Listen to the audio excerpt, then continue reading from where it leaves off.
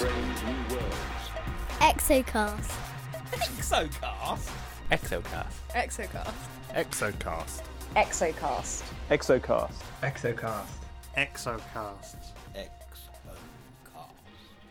You're listening to Exocast, the podcast that takes you far beyond our solar system to explore distant extrasolar worlds. This month, Andrew will take us through how we can use biosignatures to search for life beyond our planet. Hugh will put a lens to planet discovery and explore an Einsteinian quirk of physics. And I will go through the latest in exoplanetary news. But first, let's meet our Exocasters. Andrew Rushby analyses the planetary habitability and studies the early climate of the Earth at NASA Ames in California. Hugh Osborne hunts for transiting exoplanets, normally from the University of Warwick in the UK, but this month he's reporting from the field at ESO's La Silla Observatory, high in the Chilean Atacama Desert. Thanks, Andrew. And introducing the show, we had Hannah Wakeford, who studies the clouds and atmospheres of exoplanets from NASA Goddard in Washington, D.C. Now, Andrew's going to take us through what biosignatures to look for when we're searching for life on other worlds. Thanks, Hugh.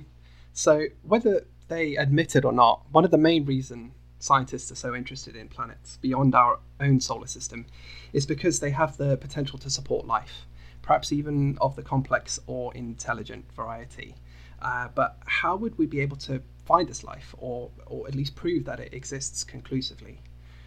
As you might know, if you listen to Exocast frequently, our instruments are already pushed to the limit in discovering these planets in the first place.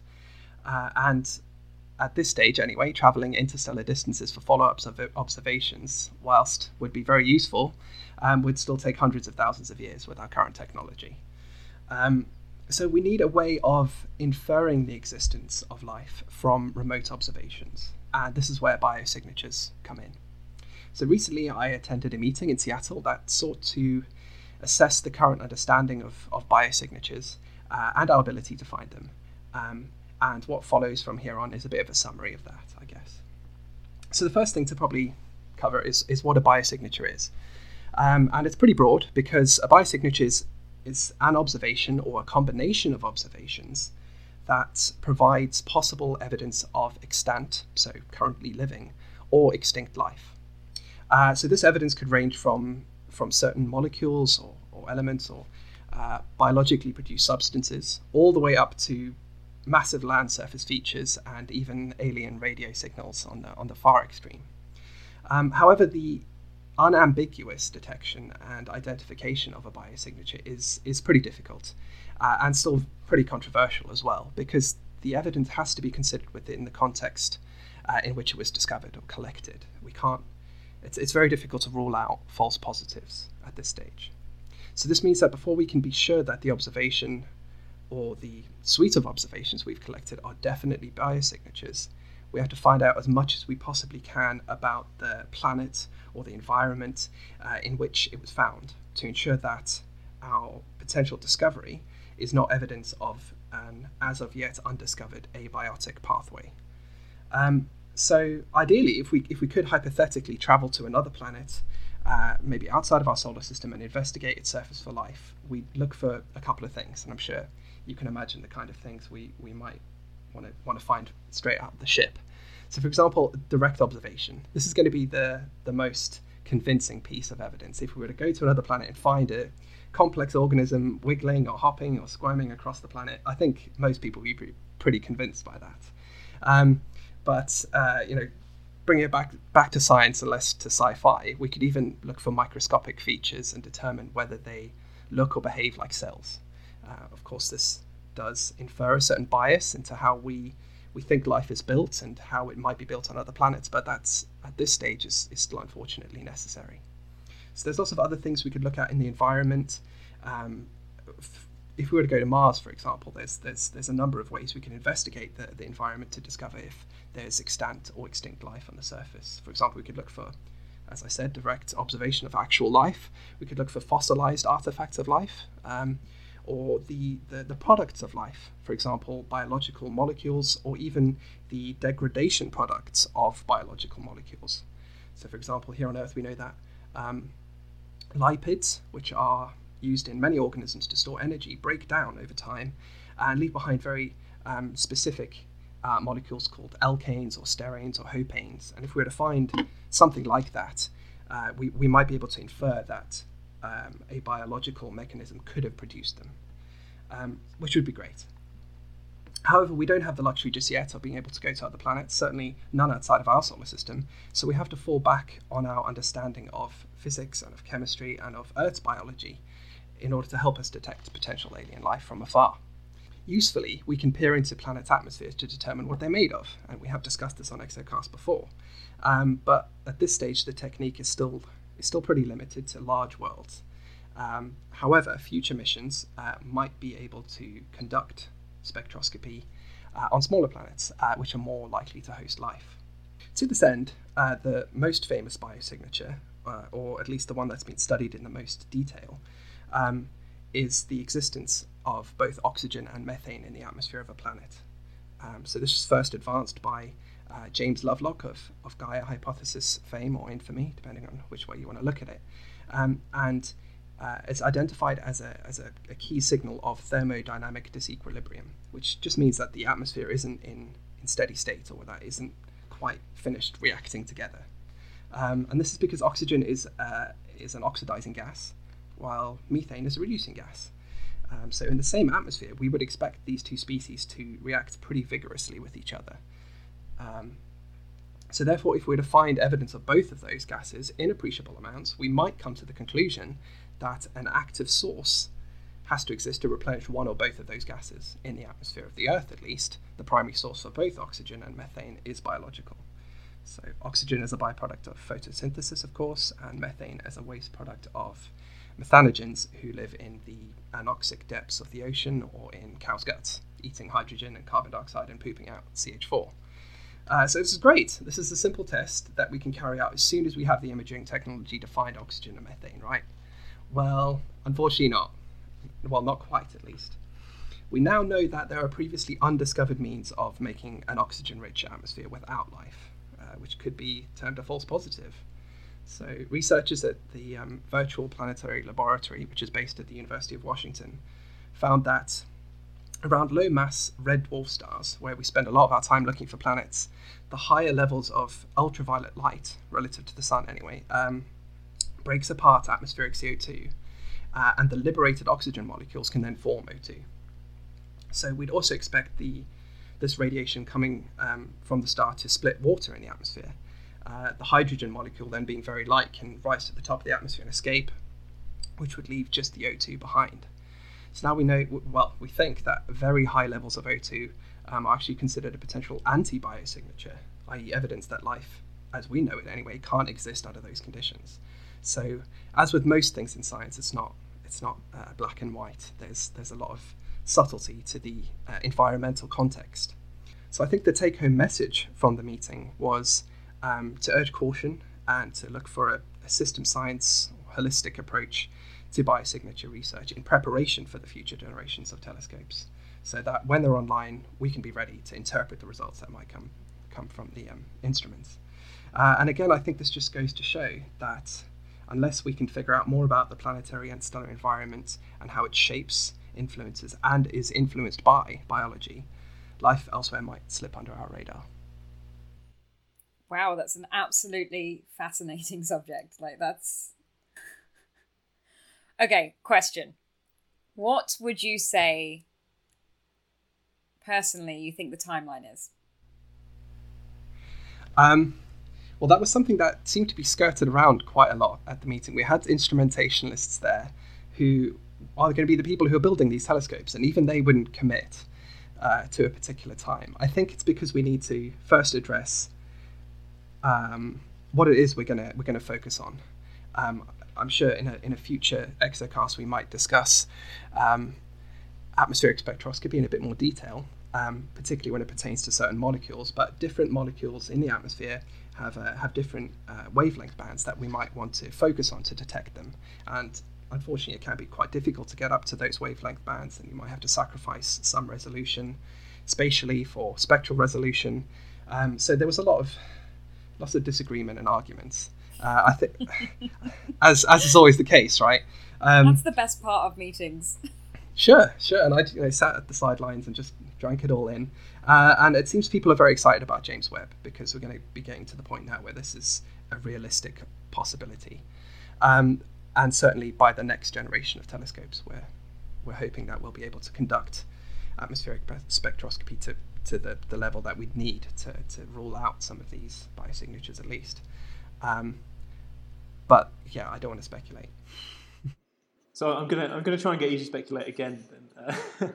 So you mentioned the problem with oxygen and methane, but if you had amazing resolution and you had studied a habitable planet in detail, what would it take for you to say this planet almost certainly has life? What biosignatures would be required in your eyes? More than just oxygen and methane, or? Okay, I think one of the other important factors that came out of that meeting was the combination of biosignatures. To have oxygen and methane in the atmosphere alone might not be enough to convince people, given what we found about potential false positives.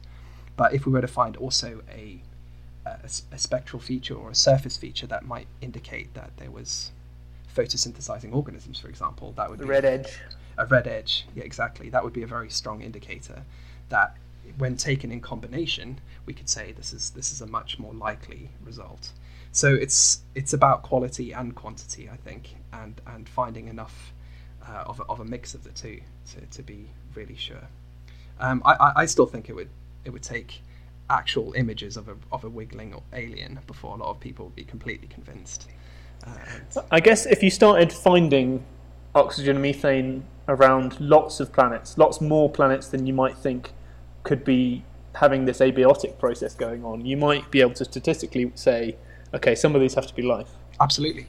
And there was a strong drive definitely towards the data-driven element of biosignature detection. As you say, if we can characterize loads of terrestrial planets, some of which we would never consider to be habitable, and yet we find potential biosignatures in their atmospheres frequently, then there's clearly something up that we haven't considered yet.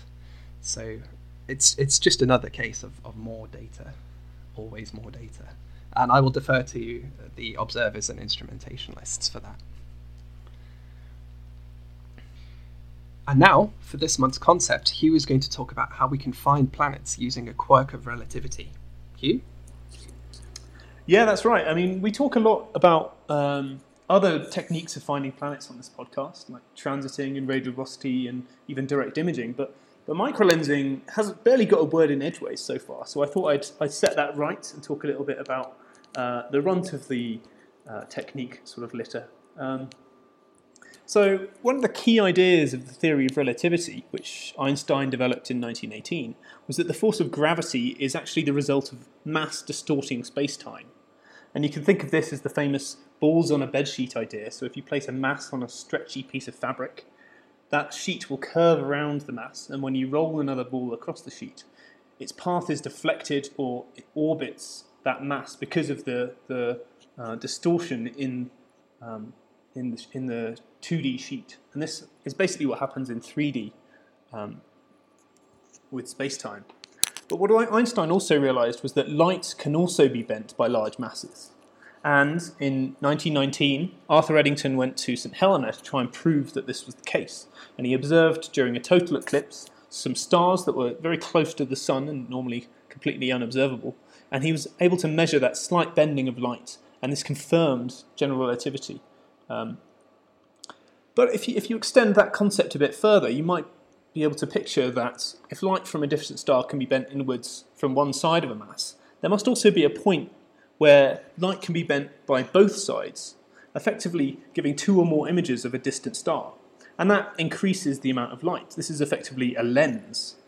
In the case of microlensing, these images, you don't actually individually see them, but instead you just measure the amount of light that is increased. But observing such an event is really unlikely. So stars, they're always moving, but the chance that a foreground star and a distant star line up perfectly in line is minuscule. So one good way of increasing your chances of seeing this sort of thing is by observing the region with the most stars. So that means observing the centre, or bulge, of the Milky Way galaxy. But even there, the chances of any star being lensed is 1 in a million. But some searches got underway in the early 90s, and they began to find dozens of microlensed stars per year. So I might hear you ask, what does this have to do with planets?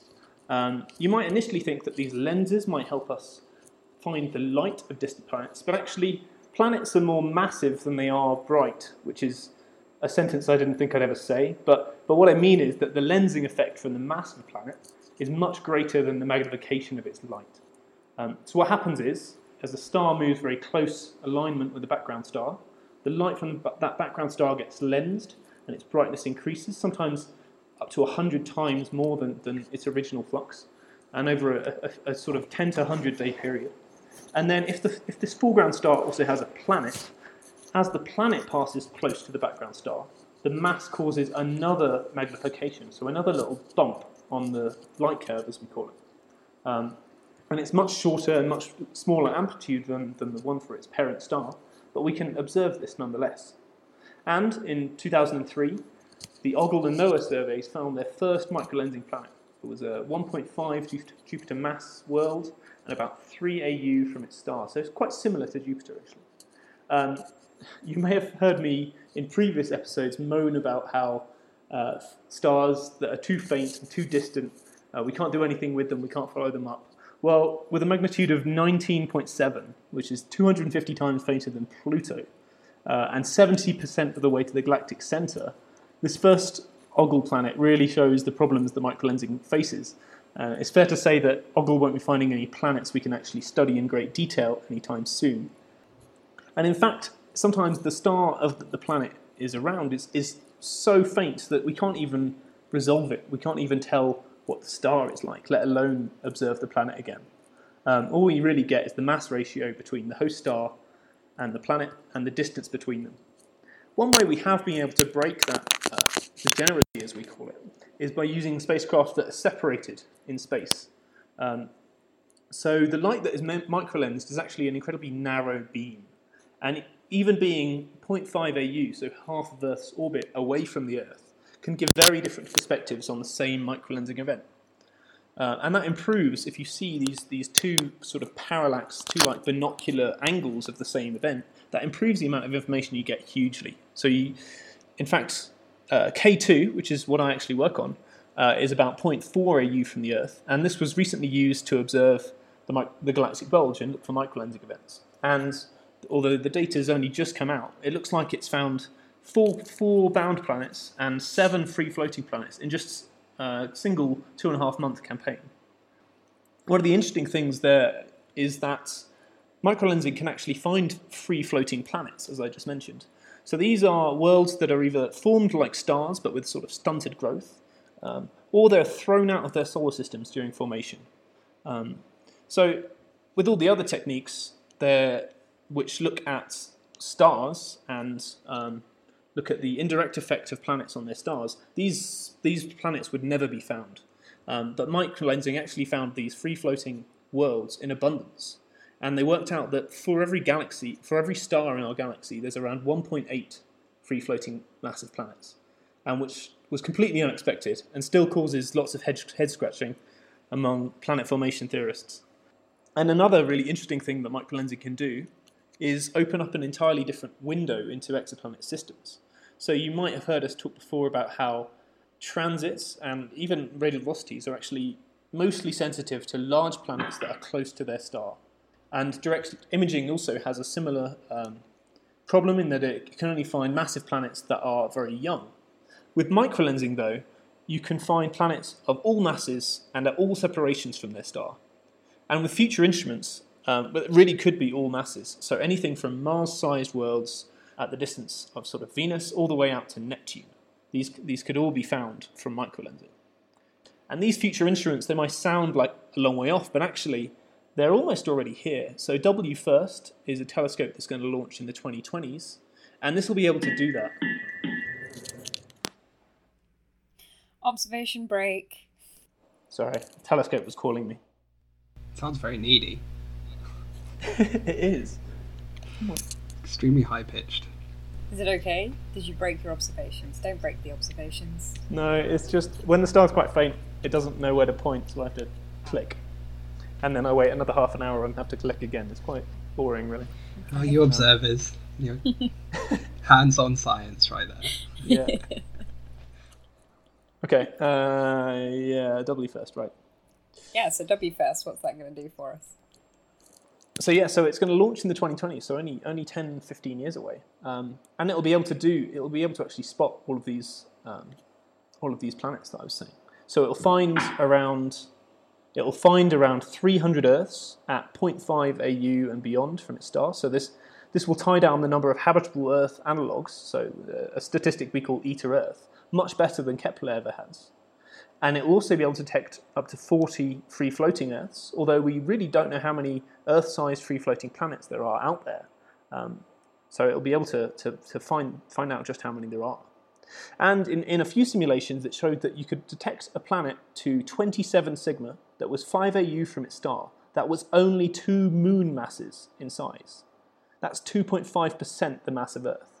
And given that we currently struggle to detect even super-Earths with current techniques, especially at the distances of 5 AU from their star, this is a real order of magnitude deeper than we've ever been able to search solar systems before. And if that wasn't enough, it should also find 100,000 transiting planets. So when I heard all that at a conference over the summer, I really had to admit, maybe I'm in the wrong field, So maybe the future's not bright after all. Maybe it's faint and only observable thanks to general relativity. Wow. I'm surprised. You've kind of sold me a little bit. I mean, it's still another statistical method, right? So even WFIRST itself is going to be able to find transiting planets. These aren't going to be micro-lensing ones. These are going to be from another observation. The transiting planets will also be extremely faint. I mean, micro-lensing effectively will be... It's the same process as searching for transits. You point your telescope... I'm saying you're not going to get both.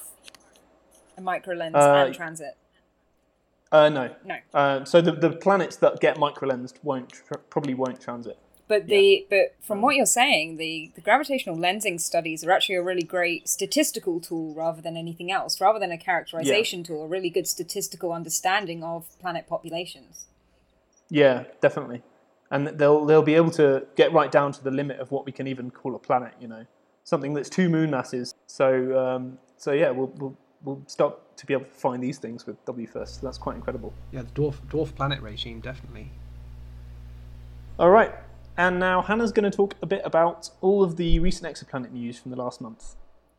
Okay, well, it's been another busy month of exoplanets. But to kick it all off, I thought I'd introduce a new science technique proposed by researchers at Oxford University that they've called astrochronology. And this actually looks at the traces of solar storms and the impact they have on the Earth through measurements in tree rings, so looking at the carbon dating of different tree rings. Now, the scientists have proposed this as a study for trying to bring together all of the ancient timelines using science and statistics, which is a really interesting way of doing that. So they say that using the radiocarbon identifiers from different solar storm events, which impact the ratio of the carbon in the tree themselves as they are growing, and then as the trees get older, more and more layers start forming, or in papyrus from ancient Egypt, they can actually help pin down different historical events to each other. So cross timelines from perhaps, from Europe and from the Americas, or from Asia and Europe, pin them together by these solar storm events, which is a really interesting way of looking at it. And they've been using advanced statistical techniques to try and do this. So keep an eye out for that. It's definitely going to be interesting to see what kind of things there are. I know that's not relating to exoplanets, but I thought it was very, very interesting. So moving back to some exoplanet stuff, some new characterization results have come out for a hot Jupiter called WASP-43. Stevenson et al. Have done new Spitzer phase curve observations, and they show consistency actually between the 2 wavelength channels in Spitzer and some previous data that's been recorded using the Hubble Space Telescope. And this is the first multi-facility constraint of a hot Jupiter using phase-dependent emission, so light that's actually coming from the planet itself, which is a fantastic kind of advance in the characterization studies. However, there's still a slight discrepancy between the observational phase curve results and the predicted measurements from GCM models, so global circulation models, which you use to predict what you expect to see from our observations. And the night side of the planets is expected to be brighter than's been measured. So the possibility of this suggests that there's large kind of hemispheric level clouds which are blocking that thermal heat coming from the planet themselves. So that's going to reduce the amount of flux that we would see as we see the night side of the planet. So that's one scenario, but more observations of not only this planet to understand if there's any time variability on that, but also other hot Jupiters to really understand the atmospheric dynamics we should expect for such hot, tidally locked worlds are needed really to bring this into a better information-rich area. So as always, I will say bring on the data for everything and anything that we can. So moving on, since the last Exocast, even more planets have been discovered outside of our solar system.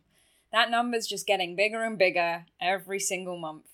And some of the ones that were published on Archive include new inflated hot Jupiter from the KELT survey, at least 2 more WASP planets, and 3 more HAT planets. So these are all ground-based surveys, and they've been slogging along and getting those planets from all of the years' worth of data that they've been looking for them. Actually, the WASP team are almost at 150, I think, in terms of the number of planets they've discovered. It's definitely the most prolific of any ground-based survey that is looking for these transiting planets. Yeah, we have 160 on a list waiting to be published at the Nice. moment, I can tell you that. That's absolutely brilliant. More planets, more things to follow up, hopefully. But I want to focus on a few others specifically. One is the discovery from K2 of a transiting Neptune found in the Beehive cluster. So the cluster is otherwise known as Persepe, and it's an open cluster in the constellation of Cancer. And back in 2012, 2 planets were discovered in this cluster orbiting separate stars using radial velocity measurements.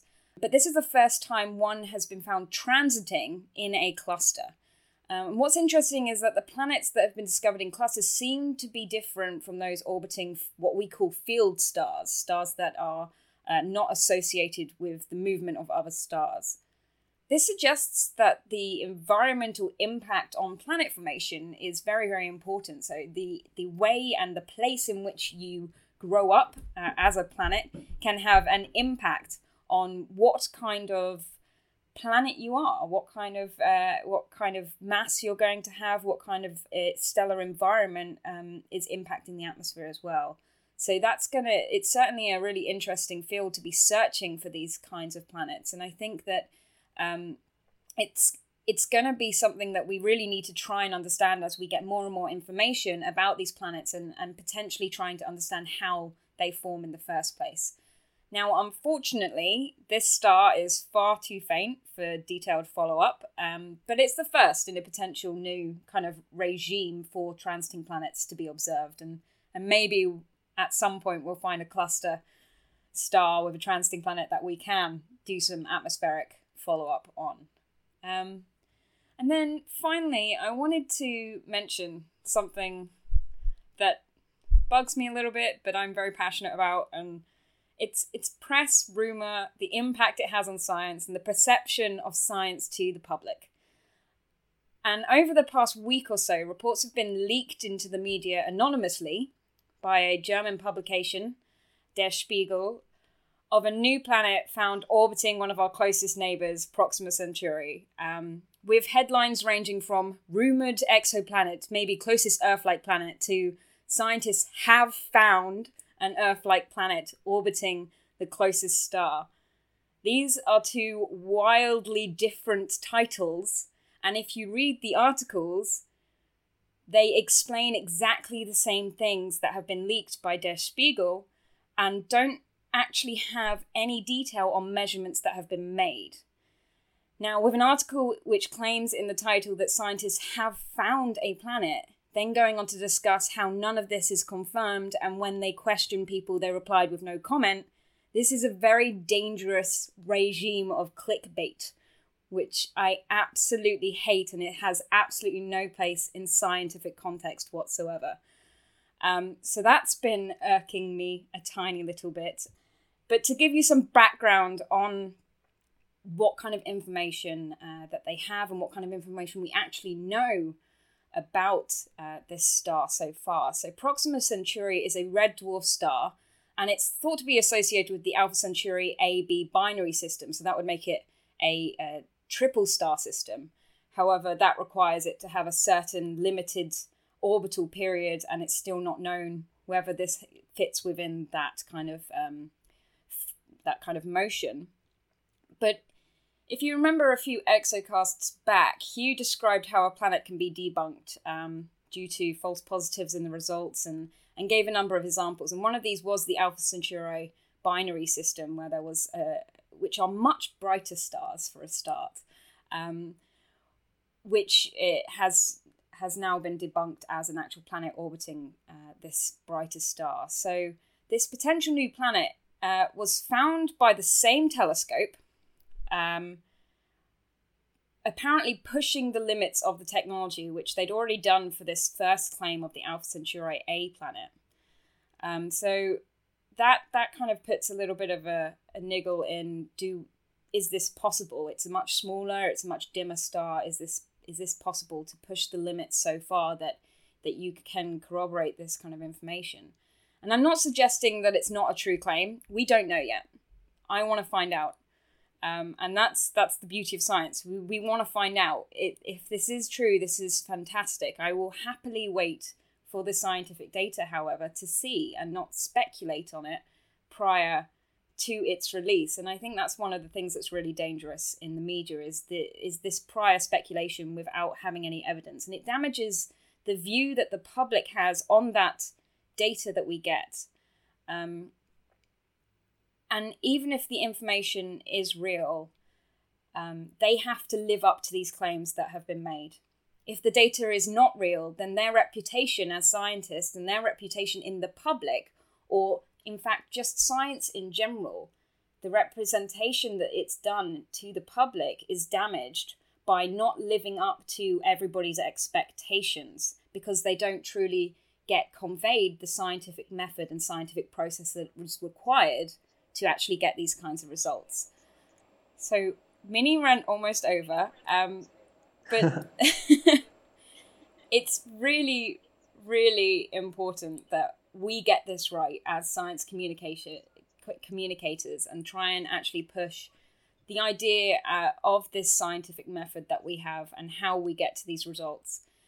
Now, to finish up, many scientists are rightfully incredibly excited about this potential scientific result. And I agree, in some cases embargoes can be dumb. For an already peer-reviewed and accepted paper, great, that's a scientific result. But a little healthy skepticism needs to be in place for all of this. And I really hope that they have lots and lots of nice data to prove me wrong. And we can report on those findings in the next Exocast. But that's just my little rant on why I think it's so damaging for this kind of event to happen, and why I'm a little bit skeptical about all of these claims that come out of the media, because you need to see the scientific data. And that's hard for us as science communicators to get across sometimes. But it really, really does sell these results. And the more we can sell these results, the more exciting it becomes. Thanks, Hannah. That was a great rant, actually. It touched on a lot of really important aspects about how science is communicated, I think. Do you think it's a confidence level issue that Der Spiegel was satisfied by the results that they saw, more so than we would be? We would have different standards. We'd want 3 sigma detections, whereas they might be happy with some backroom coffee room chat and still consider that to be viable. How do we communicate the difference in quality standards, I guess, as well as the actual method and technique for doing science? So it's an anonymous source from this German journal. I can't speculate as to what kind of level this person was, what kind of experience they have. And to be honest, it definitely does come with that experience. There are many amazing scientific journalists out there, absolutely amazing. Some more credible than the scientists they're reporting on. But that's the thing, is that we, as scientists, trust our data, our papers, our analysis to professionals who are able to communicate that slightly better than we can. They know the audience that they're aiming for. They understand the different concepts there, and I think that's what this is. It's quite possibly just a breakdown in that communication, and it's gone out too early. If they do have these scientific results that prove those headlines, I mean, bring it on. But no one is willing to comment. Almost all articles say that we tried to contact Der Spiegel and no one is available for comment.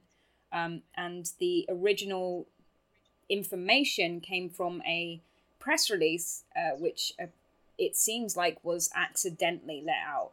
So when they're quoting someone anonymously, it's not someone they're communicating with and constantly talking to and asking questions. It's an original document that somehow made it out to the general media.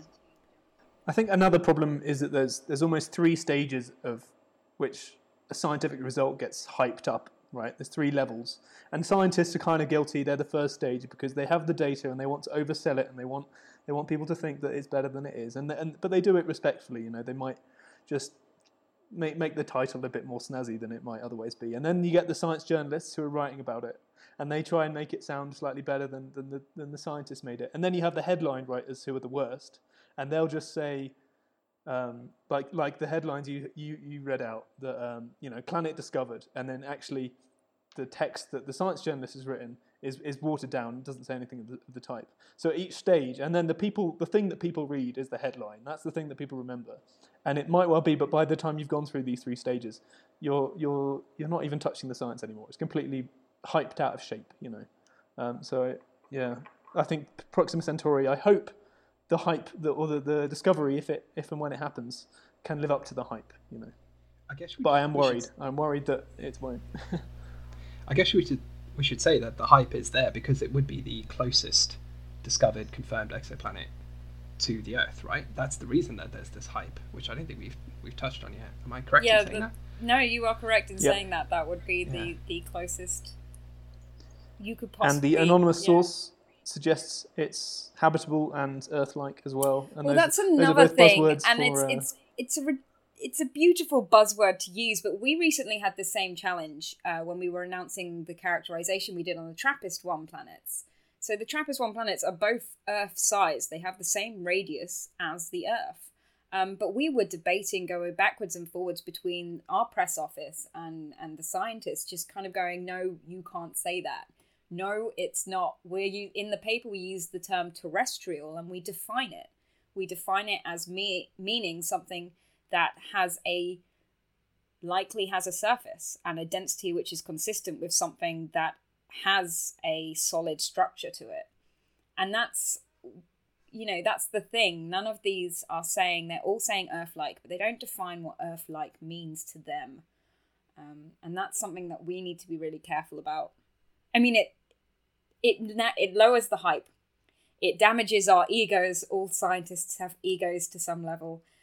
But it's more true to what we're doing. And the more true we are to what we're doing, when we do eventually find that ridiculous and awesome Earth-like planet, it will be even better because it will be something unique rather than crying wolf continuously for years and years. Couldn't have put it better myself. Yeah. I thought about this far too much. I do worry that if you talk to anyone about Earth 2.0, whatever it is, and when we actually find a nearby Earth we can actually observe, the ordinary person in the public will just assume we found it already because there's been so many media headlines saying Earth-like planet discovered, Earth 2.0 discovered, and it's not true yet. But everyone just thinks it is already. It will make any discovery of Earth 2.0 like so much get less credit than it deserves, I think. Yeah, that announcement will be made to an empty room, and it will be our fault. Well, not our fault, the journalist's fault. Press office's fault. Everyone's fault. Everyone's fault. At fault. Okay, so now Hugh, it's your turn again to pick a planet to join our Exocast family. Thanks, Hannah. And talking of close planets and interesting ones, I thought I'd go with another one. And I have picked Beta-Pic-b, so Beta Pictoris b. So this is a directly imaged planet, so it's much larger than Jupiter. It's about 5 to 12 Jupiter masses, and it's around a young star that's only 22 parsecs away, so one of the closest planets. And it's also around one of the brightest stars, so this star is third magnitude. So if you go out in the southern hemisphere, you can see it shining above you, which is unusual for a star hosting a planet, really. It was founded in 2008 with VLT, directly imaged, as I said. And it's been studied since then with new generations of instruments such as SPHERE and GPI, these high-resolution images. And they've been able to directly resolve and image the planet itself, which is quite nifty. So we know a lot about it, and we know what its orbit does now because we've seen it move around its star. And it's been moving closer and closer to its parent star over the last few years. And actually, we think it's going to move extremely close to it in 2017. We know it won't quite transit, which is a bit of a shame. But what will cross in front of the star is its Hill sphere. And its Hill sphere is the region in which any material would be gravitationally bound to the planet. And this is a young planet, right? So it's 12 to 20 million years old. So we think around young, large planets, there could well be moons forming. There could well be these disks that stars have when they're young as well. And actually, if you look back in the record, the last time that it transited is 1989, so 30 years ago. And there's a couple of days when the flux from Beta-Pic-b is slightly less than we might expect. So in fact, in 2017, there's going to be a lot of telescopes pointed at it, at Beta-Pic, to try and see if anything transits. And if we do see something, then it could well be that move aside 51 Peg, and Beta-Pic-b was the first planet to be detected, which is quite cool. And it's also one of the only planets we know the length of a day on. So because we've been able to study it in detail, and it's so close and separated from its star, we've been able to measure that there's an 8-hour day, so much faster than any of the planets in our own solar system. And it's on this planet. So yeah, it's a really interesting planet, and lots we can study about it. Yeah, I think that was a good choice. And I do know that there's going to be a lot of people waiting for that transit. One of the things is that we're not entirely clear on when that's going to happen, are we? Or has it been narrowed down a little bit more? I think it's between April 2017 and October, December. I can't remember. That's a long time. Yeah, it's a sizable portion of the year. So, I mean, that seems very young, even for a recently formed planet. That might not be properly differentiated. I think in the solar system we were looking at maybe 100 million years for Earth's moon formation. And then moon formation, obviously from a collision somewhat later, but all in the same 100,000 year kind of window. And you said 10 to 20 million? That seems pretty young. Yeah. So I guess it's a big planet, and it's there's a question as to whether it would have formed in the same way as sort of Earth did from core accretion, or whether it formed from, like stars do, from gravitational collapse. So I think big planets are more likely to clear out their environment much quicker. But Beta-Pic-b does still have, or the Beta-Pic star still has disks that we've also been able to observe around it. So yeah, it's definitely still forming, this planet. So it'll be interesting to see what's around it in next year. Okay, that's it for this month. Thanks for listening. Next month, Hugh is going to tell us about how we turn a planetary candidate into a bona fide planet. Hannah is going to discuss clouds and aerosols and hazes, things going on in planetary atmospheres, as well as adopting a new planet into our growing orphanage. And I will take us through all the latest exoplanet news. And if you can't wait, of course, until next time, you can check out all of our shows on our website, exocast.org, on iTunes, and you can follow us on Twitter and like us on Facebook. Thanks. See you next time. See you next month. Exocast.